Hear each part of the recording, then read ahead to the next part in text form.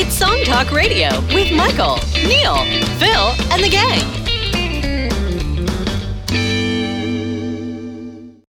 Welcome to Song Talk Radio. This is the show with songwriters talking to other songwriters about the craft of songwriting. You guessed it. We share tips, tools, and techniques, and together we all become better at writing songs. I'm your host, Neil Modi, and with me are the cookery members of the Song Talk Radio action team. We have Fried Phil Emery. I'm here and tasty, I guess. Mm-hmm. Everything fried is tasty. There's a lot of fried food where you are, isn't there? That is true. I think there is, yes. Fish and chips, my song. Yes, and that other voice you're hearing is minced Mike Proudfoot. How are you, Mike?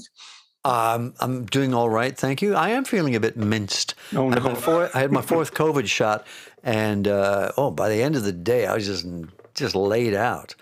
The Chiblins had chills, and I'm feeling a bit better today. But a little R&R. Be okay. Was it Pfizer or? It was Pfizer. Yeah, Pfizer.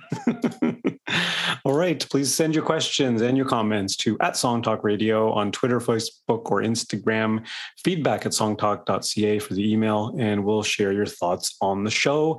And please visit us at songtalk.ca to find out how you can be a guest. Today, it's all in the family, but before we get to the main meat of the show, a couple of interesting little tidbits.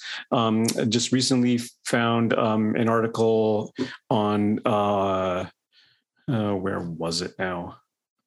Cosmopolitan? Close. Women's Home Daily? Keep on guessing. Rod and Stream? Guns and Ammo? Rod and Stream. On the Atlantic. You should have guessed that, Phil. You're so close to the Atlantic after all. That's true, I guess. Yeah.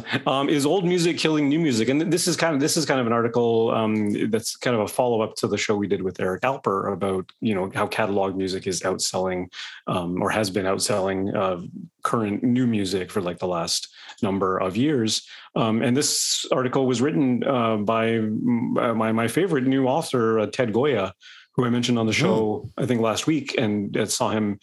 This again was through a Rick Beato video. He was talking about it, and he interviewed this fellow before, and he's got really thoughtful, interesting perspective on the history of music and the future and what it all means. And he goes through a number of different reasons why he believes that that catalog music is outselling old music. The one that I had heard before, but he reiterated it about the litigation factor about since the blurred lines thing a few years ago.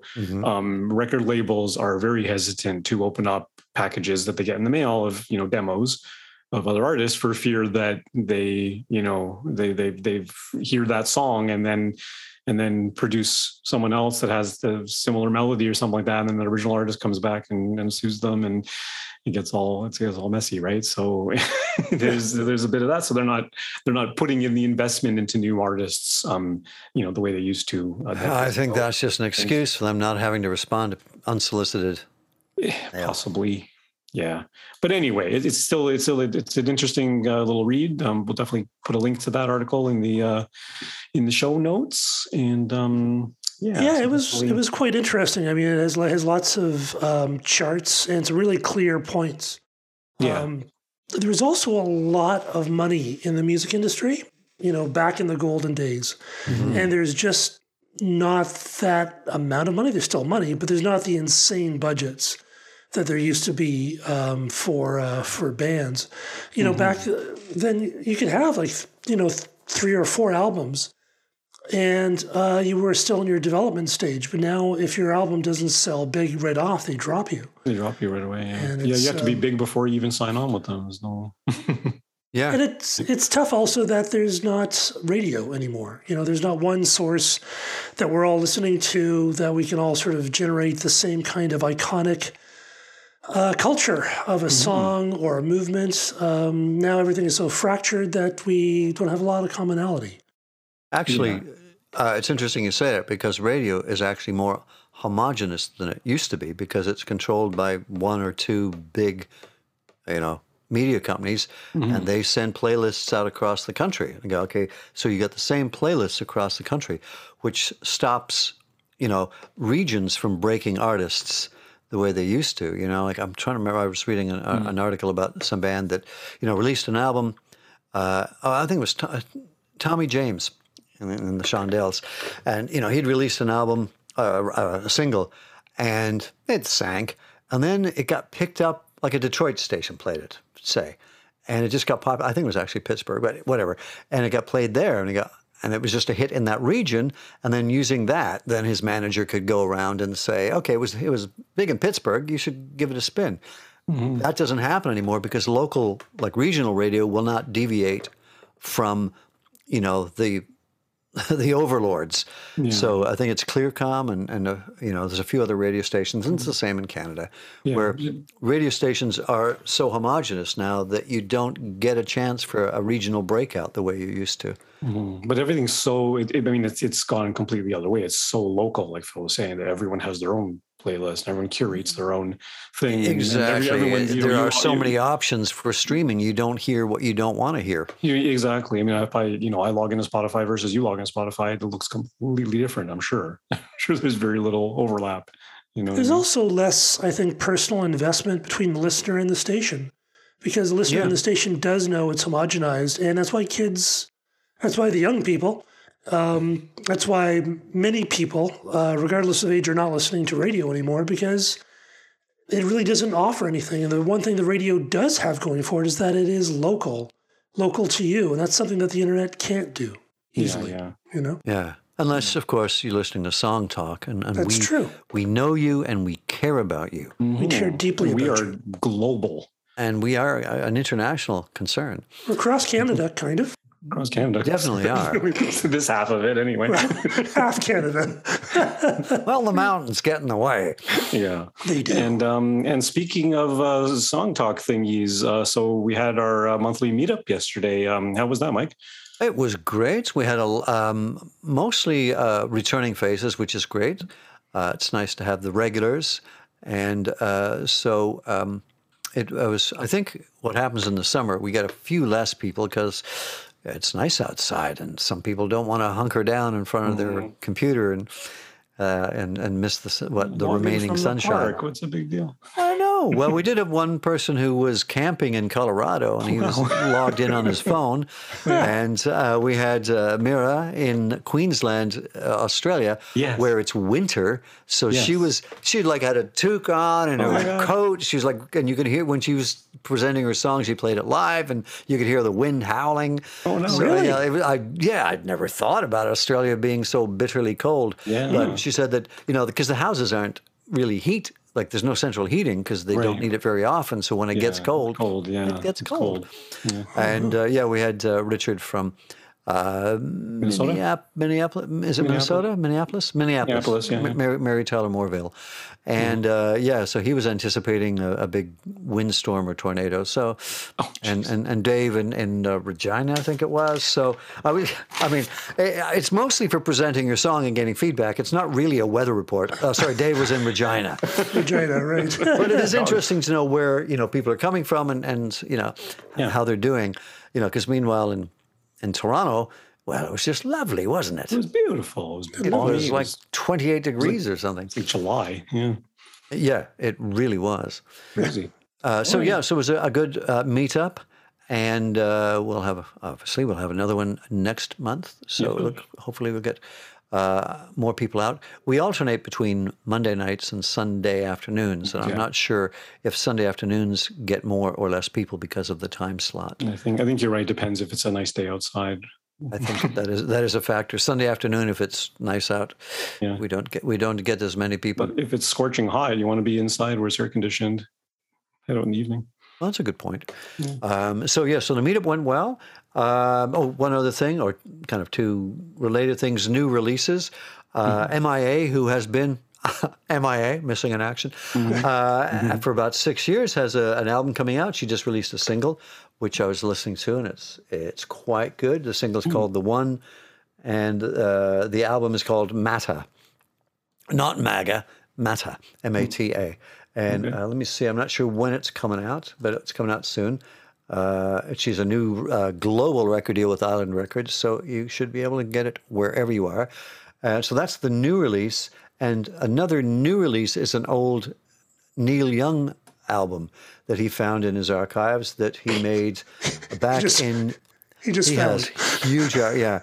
He hasn't sold his archive yet. No, he's hanging on to it. I think he's trying to launch his own music service. So this was recorded in 2001.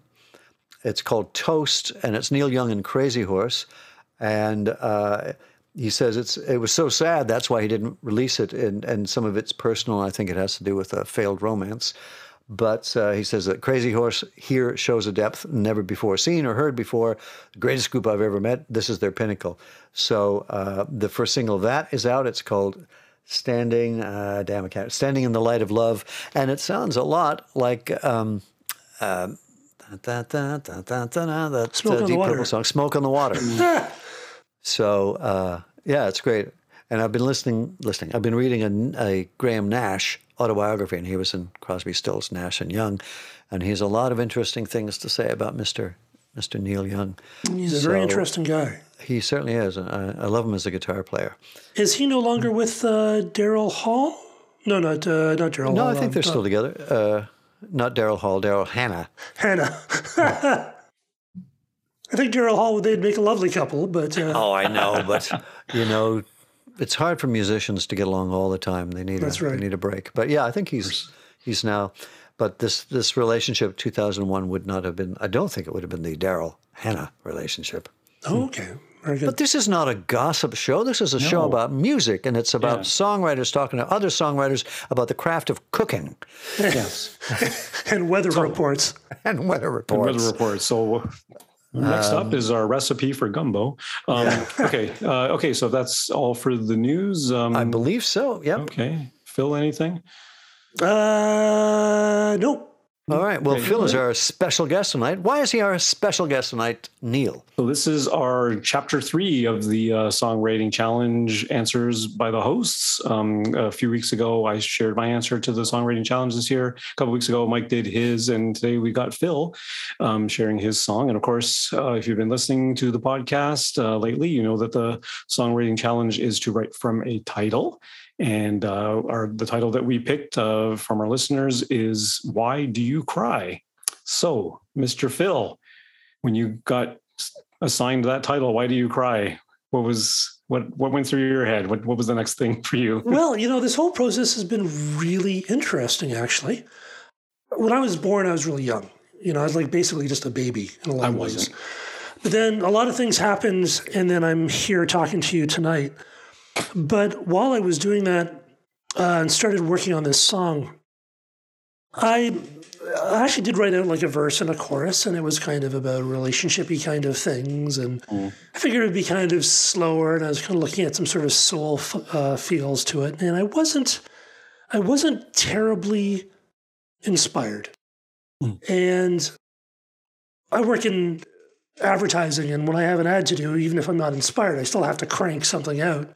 So even if you're not inspired, you have to sit there and start working on it and see come up with something, basically, even if you're not inspired. So as I was working on this and, just kind of wandering around trying different approaches, I actually thought of one of our very old shows with Daniel Tapper or Topper. Tapper, yeah. Tapper, which was long, long ago when the show first started out. Like an environmental sound artist. Yeah, 2013, I think it was. Quite possibly, yeah. And he wrote lyrics not as poetry, but he actually wrote paragraphs, which I remember thinking I always kind of wanted to approach a song that way. And that just made me think about, well, I don't have to think of the lyrics in the way I was thinking of in terms of story and, kind of, putting a place into it. And I thought, well, what if I was just using this phrase as a declarative instead of, speaking to your loved one about why do you cry as more of an open-ended question to anything like why do you cry in terms of kind of announcing.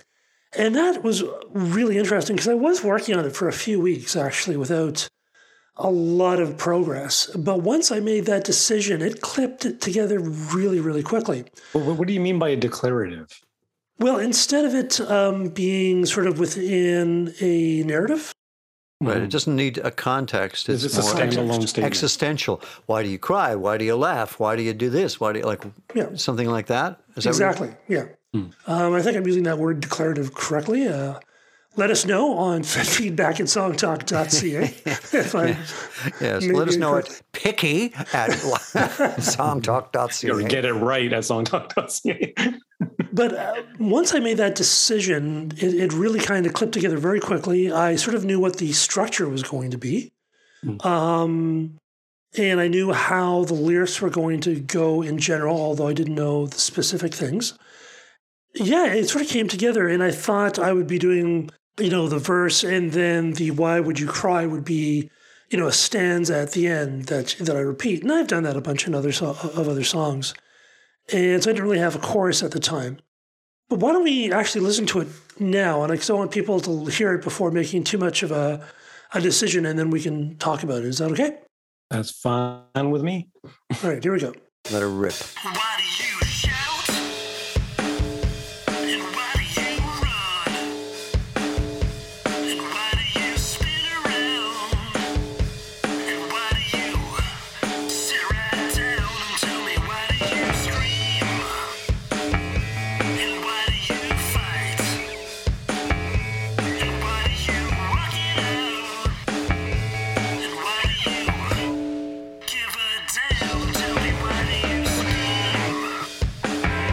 And where do you steal? And why do you come around? And where do you shake your thing? Why do you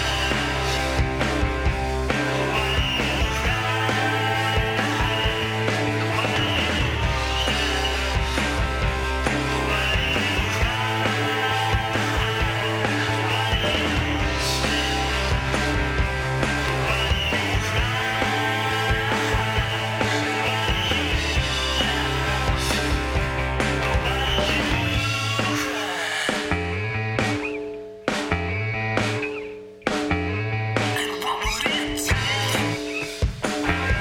And what would it cost? And what would you give away? And what do you think you've lost? And tell me, how would you know? And how would you feel? And how would you make a stand? Or would you run like hell?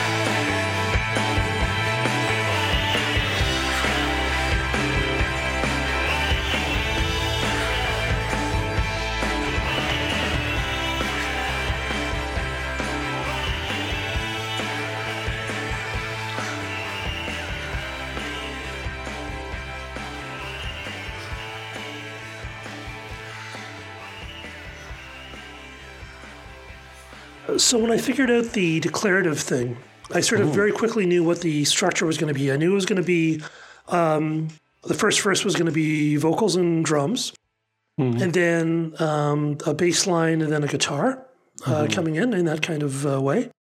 And I came up with the bass line in the shower. So I knew it was going to be do-do-do, and I knew it was going to be why do you action word. So why do you action word, why do you action word? And I knew there was going to be extra the syllables on at least the last line of the verse. And then through screwing around, I sort of added extra syllables to the last two lines. And I didn't really have the chorus. But then I was sort of listening to some other songs. And one of the great things about doing these exercises. It really makes you think about how you go about writing your songs, like, wow, and sort of seeing those kind of habits you get into. And very often when I'm writing songs, they're very guitar driven. They're based around a riff, lots of chord movement. And I realized a lot of songs I have that I like, their choruses are actually really simple. They don't have like thousands of chords. So I actually decided to just do 2 chords. So basically the song is mostly A through the verse, kind of passes through G, but it's mostly A. And then the chorus is just C and A, both majors. And the C would be, of course, in the key of A. The C would be the minor third, but I played major because it's kind of a rock thing.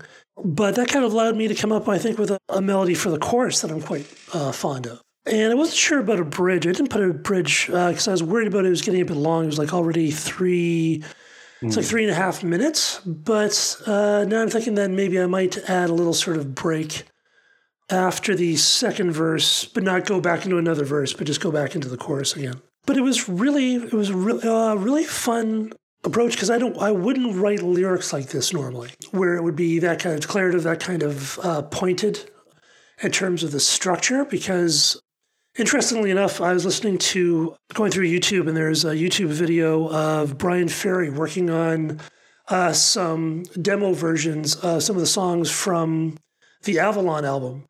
And it's great to know that he works like me, because he just goes with, like, he's working on these demos and he goes, like, he doesn't have any of the words. And very often those words are actually done after everything else was done, and sometimes just before they mixed. It's an interesting story. But so I never kind of strategically written a song like this before. So it was a really fun thing. It definitely made me write in a way that I wouldn't write, although the arrangements were kind of done before the music was done in a lot of ways.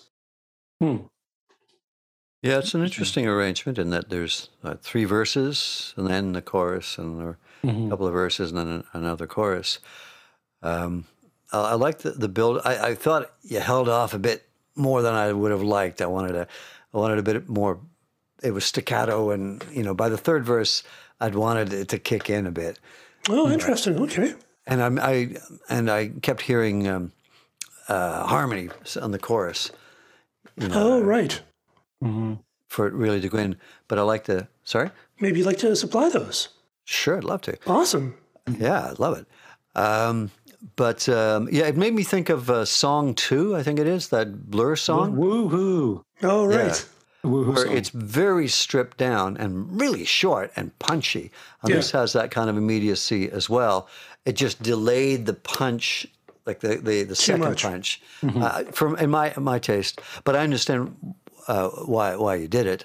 But when I was just listening to the first listen, I was going, because the bass stays staccato. Yeah. And I was waiting for it to kind of start grooving. I don't know. I mean, maybe you could groove on the third verse in a different way and then still keep the same structure of it. Because the third verse, I wasn't either without having more vocals, or I wasn't getting enough forward progression. Right. Because by the chorus at the second time, I loved the build there. I think there's a keyboard line in there or something that fills it out. Actually. What is it? Ebos? Ebo, yes. Oh, cool. Yeah, no, the build at the end is great. And the chorus kicks in really well too. But yeah, it even, woo-hoos would fit in there nicely. Yeah, I think I'm going to increase the beats per minute a bit. Not much, like maybe just 2 or 3. It was just a little bit draggier than I wanted. Yeah. I really like the directness of it. It's actually, like Mike was saying, it's very pointed and very kind of, it's sharp in that regard. Like the phrases are really short, and it just sort of builds really, really nicely.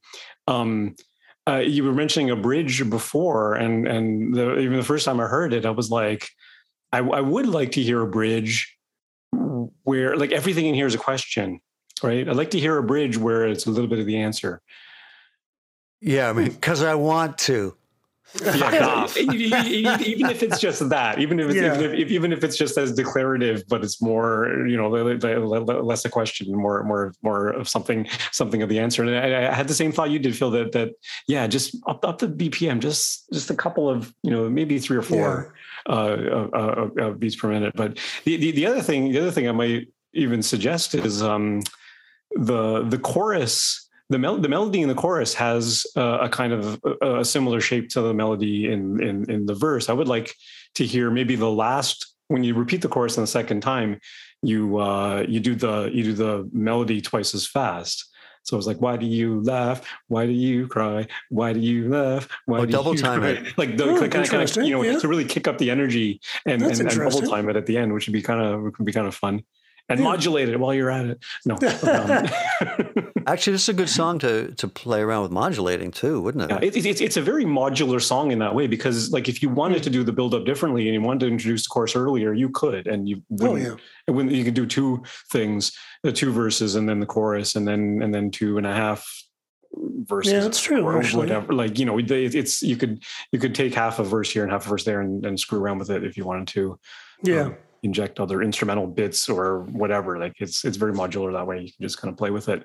But very cool. And I'm surprised that it's so harmonically simple. Like it's A all the way through the verses. Yeah. But it's the buildup of the instruments and the varying of the melody in the verses that keeps it interesting, because you don't care that it's all on the same chord. It would have been more obvious had your bass guitar just doing boom boom boom boom boom boom boom boom on the A the whole time. Then that would kind of give it away. Yeah, it was like, are we on the same chord here? I was thinking about the tempo and kind of tapped the tempo in, and then was wanting to base it on the tempo of Lust for Life by Iggy Pop, which is either 104 or 108, depending on or 208, depending on who you talk to. But it's interesting, because I know sometimes just like 3 or 4 BPM can really make the change of one way or the other. Sometimes stuff is better when it's slower as well. But I think this needs just a little bit more energy. Yeah, and maybe that's why I felt I needed a double time thing in the chorus, because it is a little bit laggy. It's not really laggy, but it does. The groove is good. It does chug along, but just I thought, because it is a little bit punky, and punky is kind of, you can push the tempo a little bit, and that's kind of cool. Yeah, so it's a simple song, but I think I'm definitely going to work on it some more and play around with it, and maybe if Michael would do some harmonies, that would be pretty awesome. Oh, that'd be great fun. Yeah. Throw down a whole mess of them and just cut and choose, picking. Yeah, that would be great. Do you think, Phil, that you would try this again? Is writing a lyric first? No, historically, you've never done that before. Well, I have a couple of times. Okay. But this was such a different process, because coming up with that sort of approach, saying it was going to be declarative, kind of allowed me to work in a totally different way, as opposed to writing a narrative and then having a title and then coming up with a narrative. Mm-hmm. And with Michael's background in film and theater, I think Michael's really sort of narrative, because that's what you used to do for a living. You made narratives all the time. Yeah. Whereas I kind of never did. So it's a bit more of a struggle for me to do it, that kind of thing. If I'm not writing from personal experience.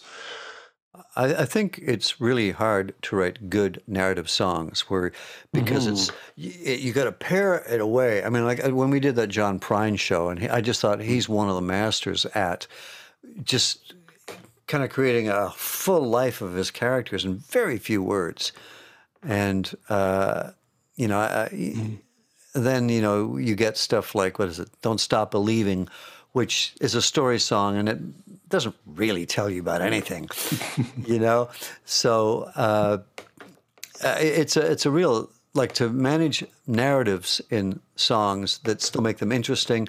Actually, there was one of the people at the meetup last night brought in a narrative song and didn't have a lyric sheet, so we had to listen and kind of try to grasp what the story was. And it was a little difficult. It was a very good song, and it was, kind of Dylan-esque, really nice guitar playing and very evocative. But you were kind of going, okay, is this a story of, what's the age of this person? What's the relationship? It was a little, it left it a little ambiguous, which is not necessarily a bad thing. But, to write a narrative song that actually has an emotional hook, I think is very, very difficult. So finding other ways of writing songs that have refrains, writing songs like this, which is a whole other way of looking at how words work in a song. Yeah. And I thought that was, I thought that lyrically, this whole song is really interesting. Mm-hmm. Yeah, because it doesn't there's a wide spectrum between story, narrative, song versus I don't know what's at the other end of the spectrum, maybe nonsense. Yeah, there's gibberish songs. But think about, what is it? Is it Remain in Light? How did I get here? You may ask yourself. And it's just a bunch of questions that accumulate into sort of a portrait of, I suppose, suburban malaise. I'm not quite sure what that song is about. Yeah, exactly, right? Or a series of vignettes, or a bunch of descriptions of something, or a bunch of mini stories, or what. There's such a wide spectrum of narrative approaches that aren't. And the other end of the spectrum is not really a narrative anymore. It's kind of a loose description, or just evocative of something, or imagery, or just and sometimes things can get very poetic, but then you can be kind of left going, okay, I like the sound of these words, but I have no idea what it means. And some people, just dig the sound, and so they a lot of music, popular songs, people bring their own feelings and to the doorstep of the songs. So, and I think a lot of writers work that way. They don't really commit to the lyrics. They just want to have enough that sounds right, and people will, go, okay, well, I think it's a sad song. It's about a breakup, but you don't really know. So as long as the melodies are catchy. Yeah, exactly. So this is nice because it pushes it quite straightforward in this direction. Isn't that there's that very super successful songwriter who does all the Katy Perry stuff? I think he's from Sweden. He doesn't actually speak English. So he writes lyrics because of just the way the words sound. Mm-hmm. Yeah, there was. I think that's part of the Swedish pop factory. Yeah. Where they write in a different language, but it seemed to work. Yeah, well, the approach they take there too is the melody always trumps everything, and even in that before the show we were talking about the This Is Pop documentaries on Netflix, yes. and the guy's he spent half the episode. He spent a couple of minutes at the end of the episode talking about I want it that way. What does that even mean? What do you want? What way? I know. It makes no sense, but it was catchy. Yeah. And then they were we didn't care. We just threw it in there. I want it that way. Sure. Yeah, which way is that? Are you being impulsive or pushy or whatever? I always like just saying, I want a bat cave. That always works well. Well, the Weird Al turned it into, what he turned into, I bought it on eBay. Oh, right. Yeah. Well, that's surprising because usually his parodies have to do with food. Yeah, or That's true. I guess shopping in this case, but yeah. Food and shopping. But the point is, you're right, Mike. A lot of lyricists, the lyrics don't amount to very much, but they sound interesting, and they carry good melodies. And yeah, I mean, Oasis, they were openly dismissive of lyrical importance. Yeah, Champagne supernova in the sky. What does that mean? Slowly walking down the hall faster than a cannonball, like gibberish. Or directly contradictory. Exactly. Or I remember there's I forget which, Wild Boys, I think it is, the Duran Duran song. Okay. Your telephone be ringing while you dancing in the rain. Wild Boys. Some people just don't care. Yeah. Not one of their greatest. Not one of their better songs. Not one of the greatest. Not one of the better songs, but hey. And they have a lot of great songs. They do. They're being inducted into the Rock and Roll Hall of Fame. Oh, yeah? Yeah. Even though they go, we're not rock and roll. But then so was Dolly Parton, and she also said, I'm not rock and roll. Oh. So Rock and Roll Hall of Fame is pretty wide open to everybody. I but think so. Duran, I mean, listen to those bass lines. That's rock and roll, man. Well, it was more, they thought of themselves as electronic and disco. Yeah. They did not think of themselves as a rock and roll band. Yeah, they're quite good though. Yeah, very good. I really like them. Anyway, yeah, I mean, yeah, it's a great little tune. I would definitely consider a bridge, Phil. It doesn't have to be long. Yeah. You know, just something to insert something in there that goes someplace else.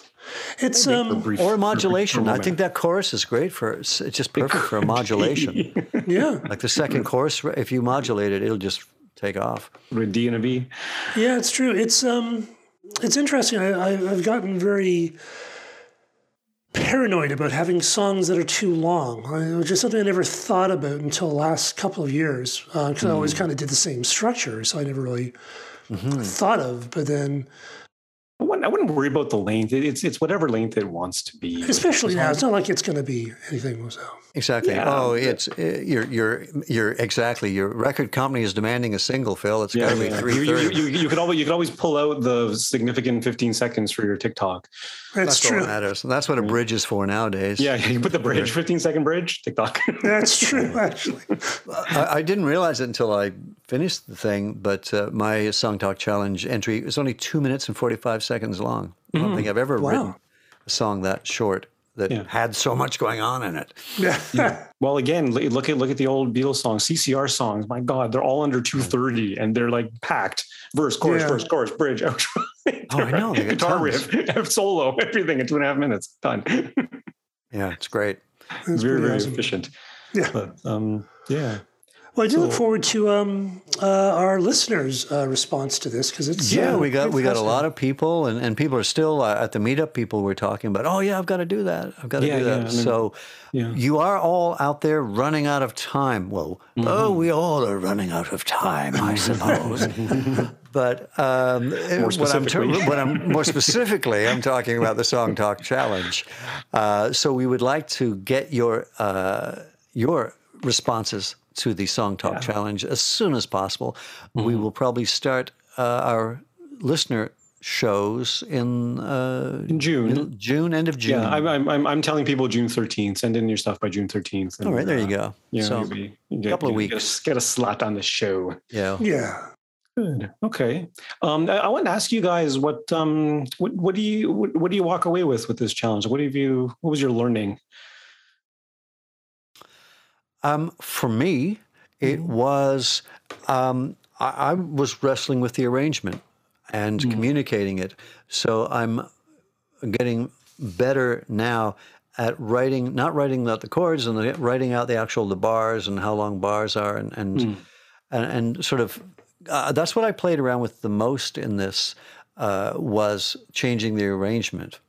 And the structure, tempo, you mean? the structure, and also the instrumentation of it. Like so it was. But I changed the chords early on, and I settled on the lyrics pretty early on. I changed the melody around a fair bit, but it was the structure of the song, how many verses, and how how would there be a pre-chorus? Do I repeat it or all that kind of stuff? So that's what I took away from it mostly. And also it was the first time that I consciously wrote a song that didn't have one instrument being the through line all the way through. I kept switching up instruments and in the different segments. Cool. And you, Neil? I think for me it was a first for me in the sense of I feel like this is the first time that I've struggled with the music side. Like, I was talking about the chord changes and things like that. And how I usually when I write the music side to a song, I can be pretty eclectic and I know that. Right.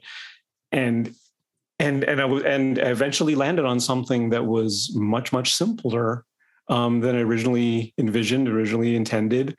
And in a lot of ways, I'm okay with that. I think that's the big difference too. Is that it's a much simpler song that way, and I'm beginning to more embrace simplicity in my writing. Whereas the last few years, I think I've embraced simplicity in my listening. I'm listening to more kind of, folk singer songwriter type of stuff where it's actually pretty stripped down and pretty simple, but still impactful and full of richness. So maybe I'm starting to push towards that in my writing as well. So it's been a revelation in that sense for me, I think. Oh, cool. I think for me, I think the same thing with me is, when I came up with the verse or the chorus, it really was just those two chords. And I didn't really know what the melody was going to be, although I'm quite fond of the melody now. But that allowed me to sort of find my melody that I liked sort of afterwards, as opposed to having the melody kind of driven by like guitar changes or chordal changes.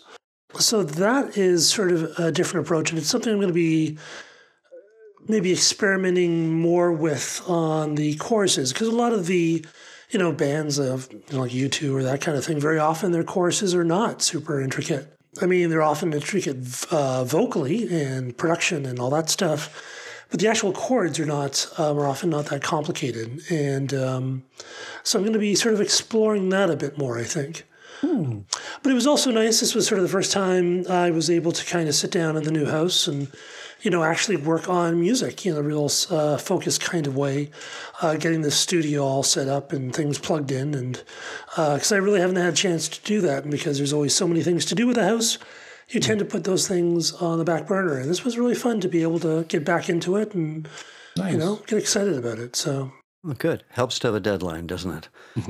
Deadlines are awesome. I want to share something with you guys. On Sunday, me and my band, Bay Shelter, we actually got together again for the first time in 2 years, and we decided we're going to do a little songwriting session, like from scratch. It was just myself, Addie, and Tom, our bass player, and we started with an idea. And we sort of wrote down some very quick dummy lyrics. I had my piano and Addie was singing, and we kind of came up with a few melodies together, and that sort of thing. But that's where we went first. We went to melody, and then Tom actually looked at the melody and just played the bass. And he was like, "Don't worry." He told me specifically, "Don't worry about the chords. Let's just play a bass." Like just the bass notes to this melody, and then we'll figure out what the harmony is after that. And it was kind of a different, cool approach, because like for me, I would always come up with a melody and then immediately go right to the chords. And then the chords would end up being weird. But he came up with very simple bass lines, just a B flat and a G, a B flat and a G. Okay, so maybe it's a B flat and a G minor. Does that work with melody? Yeah, sure, it works. Okay, it's very simple, but it was kind of a different approach to figuring out, going lyric, melody, bass line, and then chord. Yeah. It's kind of a different way of doing it, but yeah, it was kind of cool.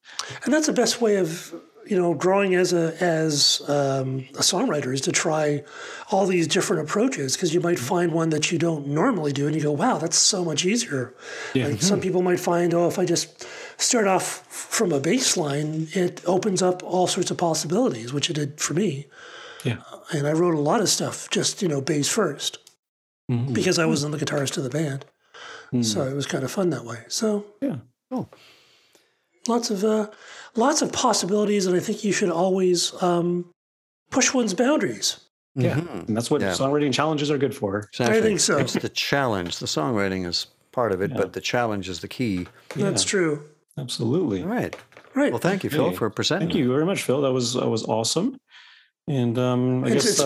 And speaking of pushing boundaries, I think Michael wants to mention something about boundaries that he'll be pushing. Oh yeah, exactly. I'm moving on. Well, it doesn't mean I'm going anywhere, but I'm going to have to resign my seat as one of the members of the Song Talk Action Team. No more fighting crime for me. No.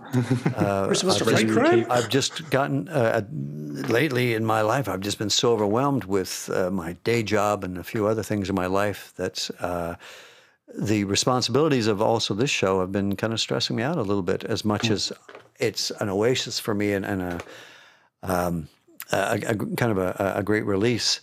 It's been more the housekeeping, my contribution to the housekeeping that's been stressing me out, rather than being on the show and meeting, actually doing it, meeting all the meeting our guests. So I'm going to step back from it, and I'll perhaps show up as a guest host from time to time. I want to thank you both for inviting me to be part of this grand adventure. Back when it used to be a live radio show, only heard in Toronto and then across the world on that internet thing. Yeah. Now it starts around the world, at least in time zones that are recognized. Well, it's been great having you on the show, Mike. You've been brought a lot of interesting insights and different perspective and stuff. It's been great having you. It's been great Please fun. leave Great your fun. badge and gun at the front door when you leave. Of course, It's true. We'll have an exit interview. of course, and I'm being stripped of my rank. I understand. And definitely we'll have you back from time to time. Long time member, now first time listener. You were a listener first, way back when. That's true. Okay. All right. That's all we have on the show tonight. We want to hear from you, so please send your comments on Twitter, Facebook, or Instagram to @SongTalkRadio, or send us an email, feedback@songtalk.ca, and check out this website, songtalk.ca. There is a page there for the songwriting challenge. Send in your answers before June 13th, and we will be sure to include them on the podcast. Also, be sure to check out our YouTube channel for live performance videos and full episodes. Subscribe today to the Song Talk Radio podcast on your favorite podcast provider, and don't forget to sign up for our free newsletter on the website. You can find links to all the products, books, and web services we mentioned on the show on our resources page at songtalk.ca, and be sure to check out the show posts as well for additional links when you were talking about them on any given episode. And wherever you are in the world, please join us online via Zoom at our next monthly Song Talk meetup. It's free to join on meetup.com and free to attend the meetup. Stop by songtalk.ca for the link. You can follow me at neilmodi.com. You can follow Phil At philemery.ca.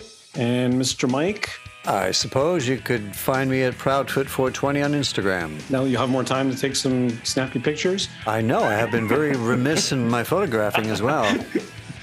All right. Thanks for listening, everybody. And be sure to stop by the website, songtalk.ca, to browse past shows and find out how you can be a guest. Stay safe, everyone, and Au keep revoir. on writing. Goodbye.